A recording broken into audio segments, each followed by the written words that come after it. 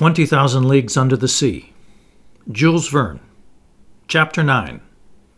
The Tantrums of Ned Land. I have no idea how long this slumber lasted, but it must have been a good while, since we were completely over our exhaustion. I was the first one to wake up. My companions weren't yet stirring and still lay in their corners like inanimate objects.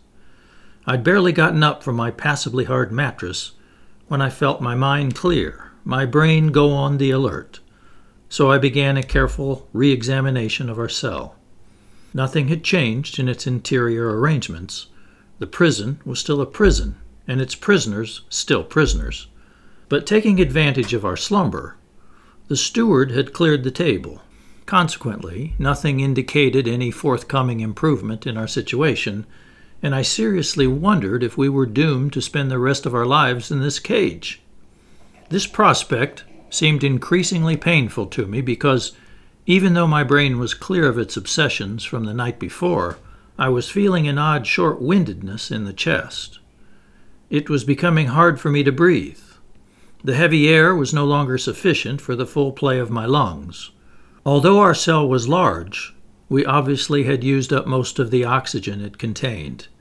In essence, over an hour's time, a single human being consumes all the oxygen found in 100 liters of air, at which point that air has become charged with a nearly equal amount of carbon dioxide and is no longer fit for breathing.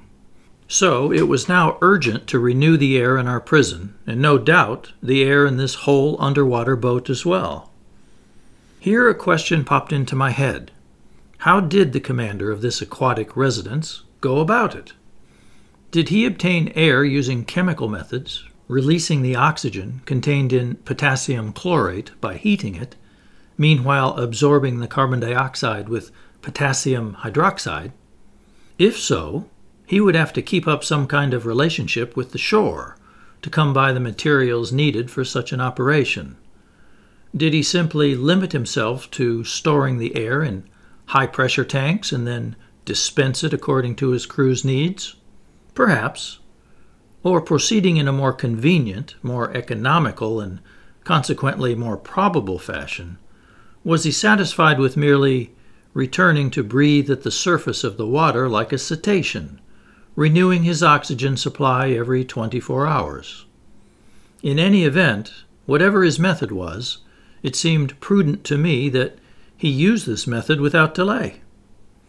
In fact, I had already resorted to speeding up my inhalations in order to extract from the cell what little oxygen it contained, when suddenly I was refreshed by a current of clean air, scented with a salty aroma. It had to be a sea breeze, life-giving and charged with iodine. I opened my mouth wide, and my lungs glutted themselves on the fresh particles. At the same time, I felt a swaying, a rolling of moderate magnitude, but definitely noticeable. This boat, this sheet-iron monster, had obviously just risen to the surface of the ocean, there to breathe in good whale fashion. So the ship's mode of ventilation was finally established. When I had absorbed a chestful of this clean air, I looked for the conduit, the air carrier, if you prefer, that allowed this beneficial influx to reach us, and I soon found it. Above the door opened an air vent that let in a fresh current of oxygen, renewing the thin air in our cell. I had gotten to this point in my observations when Ned and Conseil woke up almost simultaneously, under the influence of this reviving air purification. They rubbed their eyes, stretched their arms, and sprang to their feet. "Did Master sleep well?" Conseil asked me with his perennial good manners. "Extremely well, my gallant lad," I replied. "And how about you, Mr. Ned Land?" "Like a log, Professor, but I must be imagining things because it seems like I'm breathing a sea breeze." A seaman couldn't be wrong on this topic, and I told the Canadian what had gone on while he slept. "Good," he said. "That explains perfectly all that bellowing we heard when our so-called narwhal lay in sight of the Abraham Lincoln." "Perfectly, Mr. Land. It was catching its breath." Only I've no idea what time it is, Professor Aronnax, unless maybe it's dinner time. Dinner time, my fine harpooner? I'd say at least breakfast time, because we've certainly woken up to a new day. Which indicates, Conseil replied, that we've spent 24 hours in slumber. That's my assessment, I replied. I won't argue with you, Ned Land answered. But dinner or breakfast, that steward will be plenty welcome whether he brings the one or the other. The one and the other, Conseil said. Well put, the Canadian replied. We deserve 2 meals, and speaking for myself, I'll do justice to them both. All right, Ned, let's wait and see, I replied. It's clear that these strangers don't intend to let us die of hunger. Otherwise, last evening's dinner wouldn't make any sense. Unless they're fattening us up, Ned shot back. I object, I replied. We've not fallen into the hands of cannibals. Just because they don't make a habit of it, the Canadian replied in all seriousness, doesn't mean they don't indulge from time to time. Who knows? Maybe these people have gone without fresh meat for a long while, and in that case, 3 healthy, well-built specimens like the professor, his manservant, and me. Get rid of those ideas, Mr. Land, I answered the harpooner. And above all, don't let them lead you to flare up against our hosts, which would only make our situation worse. Anyhow, the harpooner said, I'm as hungry as all Hades, and dinner or breakfast, not one puny meal has arrived. Mr. Land, I answered, we have to adapt to the schedule on board, and I imagine our stomachs are running ahead of the chief cook's dinner bell. Well then, we'll adjust our stomachs to the chef's timetable, Conseil replied serenely. There you go again, Conseil, my friend, the impatient Canadian shot back. You never allow yourself any displays of bile or attacks of nerves. You're everlastingly calm. You'd say your after-meal grace, even if you didn't get any food for your before-meal blessing, and you'd starve to death rather than complain. What good would it do? Conseil asked. Complaining doesn't have to do good, it just feels good. And if these pirates, I say pirates out of consideration for the professor's feelings, since he doesn't want us to call them cannibals, if these pirates think they're going to smother me in this cage without hearing what cuss words spice up my outbursts, they've got another thing coming. Look here, Professor Aronnax, speak frankly. How long do you figure they'll keep us in this iron box? To tell you the truth, friend Land, I know little more about it than you do. But in a nutshell, what do you suppose is going on? My supposition is that sheer chance has made us privy to an important secret. Now then, if the crew of this underwater boat have a personal interest in keeping that secret, and if their personal interest is more important than the lives of 3 men, I believe that our very existence is in jeopardy. If such is not the case, then at the first available opportunity, this monster that has swallowed us will return us to the world inhabited by our own kind. Unless they recruit us to serve in the crew, Conseil said, and keep us here. Till the moment, Ned Land answered, when some frigate that's faster or smarter than the Abraham Lincoln captures this den of buccaneers, then hangs all of us by the neck from the tip of a mainmast yardarm. Well thought out, Mr. Land, I replied. But as yet I don't believe we've been tendered any enlistment offers. Consequently, it's pointless to argue about what tactics we should pursue in such a case. I repeat, let's wait. Let's be guided by events, and let's do nothing, since right now there's nothing we can do. On the contrary, Professor, the harpooner replied, not wanting to give in, there is something we can do. Oh, and what, Mr. Land? Break out of here. Breaking out of a prison on shore is difficult enough, but with an underwater prison it strikes me as completely unworkable. Come now, Ned, my friend, Conseil asked. How would you answer Master's objection? I refuse to believe that an American is at the end of his tether. Visibly baffled, the harpooner said nothing. Under the conditions in which fate had left us, it was absolutely impossible to escape. But a Canadian's wit is half French, and Mr. Ned Land made this clear in his reply. "So, Professor Aronnax," he went on after thinking for a few minutes, "you haven't figured out what people do when they can't escape from their prison." "No, my friend." "Easy. They fix things so they stay there." "Of course," Conseil put in. "Since we're deep in the ocean, being inside this boat is vastly preferable to being above it or below it. But we fix things by kicking out all the jailers, guards, and wardens," Ned Land added. "What's this, Ned?" I asked.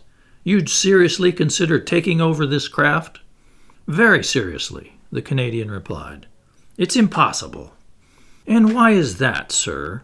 Some promising opportunity might come up, and I don't see what could stop us from taking advantage of it. If there are only about 20 men on board this machine, I don't think they can stave off 2 Frenchmen and a Canadian." It seemed wiser to accept the harpooner's proposition than to debate it. Accordingly, I was content to reply, "Let such circumstances come, Mr. Land, and we'll see. But until then, I beg you to control your impatience. We need to act shrewdly, and your flare-ups won't give rise to any promising opportunities. So swear to me that you'll accept our situation without throwing a tantrum over it." "I give you my word, Professor," Ned Land replied in an unenthusiastic tone. "No vehement phrases will leave my mouth. No vicious gestures will give my feelings away, not even when they don't feed us on time." "I have your word, Ned," I answered the Canadian. Then our conversation petered out, and each of us withdrew into his own thoughts. For my part, despite the harpooner's confident talk, I admit that I entertained no illusions. I had no faith in those promising opportunities that Ned Land mentioned. To operate with such efficiency, this underwater boat had to have a sizable crew, so if it came to a physical contest, we would be facing an overwhelming opponent. Besides, before we could do anything, we had to be free, and that we definitely were not. I didn't see any way out of this sheet iron, hermetically sealed cell, and if the strange commander of this boat did have a secret to keep, which seemed rather likely, he would never give us freedom of movement aboard his vessel. Now then, would he resort to violence in order to get rid of us, or would he drop us off one day on some remote coast? There lay the unknown. All these hypotheses seemed extremely plausible to me, and to hope for freedom through use of force, you had to be a harpooner. I realized, moreover, that Ned Land's brooding was getting him madder by the minute. Little by little, I heard those aforesaid cuss words welling up in the depths of his gullet, and I saw his movements turn threatening again. He stood up, pacing in circles like a wild beast in a cage, striking the walls with his foot and fist. Meanwhile, the hours passed, our hunger nagged unmercifully, and this time the steward did not appear, which amounted to forgetting our castaway status for much too long, if they really had good intentions toward us. Tortured by the growling of his well-built stomach, Ned Land was getting more and more riled, and despite his word of honor, I was in real dread of an explosion when he stood in the presence of one of the men on board. For 2 more hours, Ned Land's rage increased. The Canadian shouted and pleaded, but to no avail. The sheet iron walls were deaf. I didn't hear a single sound inside this dead-seeming boat. The vessel hadn't stirred, because I obviously would have felt its hull vibrating under the influence of the propeller. It had undoubtedly sunk into the watery deep and no longer belonged to the outside world. All this dismal silence was terrifying. As for our neglect, our isolation in the depths of this cell, I was afraid to guess at how long it might last. Little by little, hopes I had entertained after our interview with the ship's commander were fading away. The gentleness of this man's gaze, the generosity expressed in his facial features, the nobility of his bearing, all vanished from my memory. I saw this mystifying individual anew for what he inevitably must be, cruel and merciless. I viewed him as outside humanity, beyond all feelings of compassion, the implacable foe of his fellow man, toward whom he must have sworn an undying hate. But even so, was the man going to let us die of starvation, locked up in this cramped prison, exposed to those horrible temptations to which people are driven by extreme hunger? This grim possibility took on a dreadful intensity in my mind, and fired by my imagination, I felt an unreasoning terror run through me. Conseil stayed calm. Ned Land bellowed. Just then, a noise was audible outside. Footsteps rang on the metal tiling. The locks were turned. The door opened. The steward appeared. Before I could make a single movement to prevent him, the Canadian rushed at the poor man, threw him down, held him by the throat. The steward was choking in the grip of those powerful hands. Conseil was already trying to loosen the harpooner's hands from his half-suffocated victim, and I had gone to join in the rescue, when I was abruptly nailed to the spot by these words pronounced in French. "Calm down, Mr. Land. And you, Professor, kindly listen to me."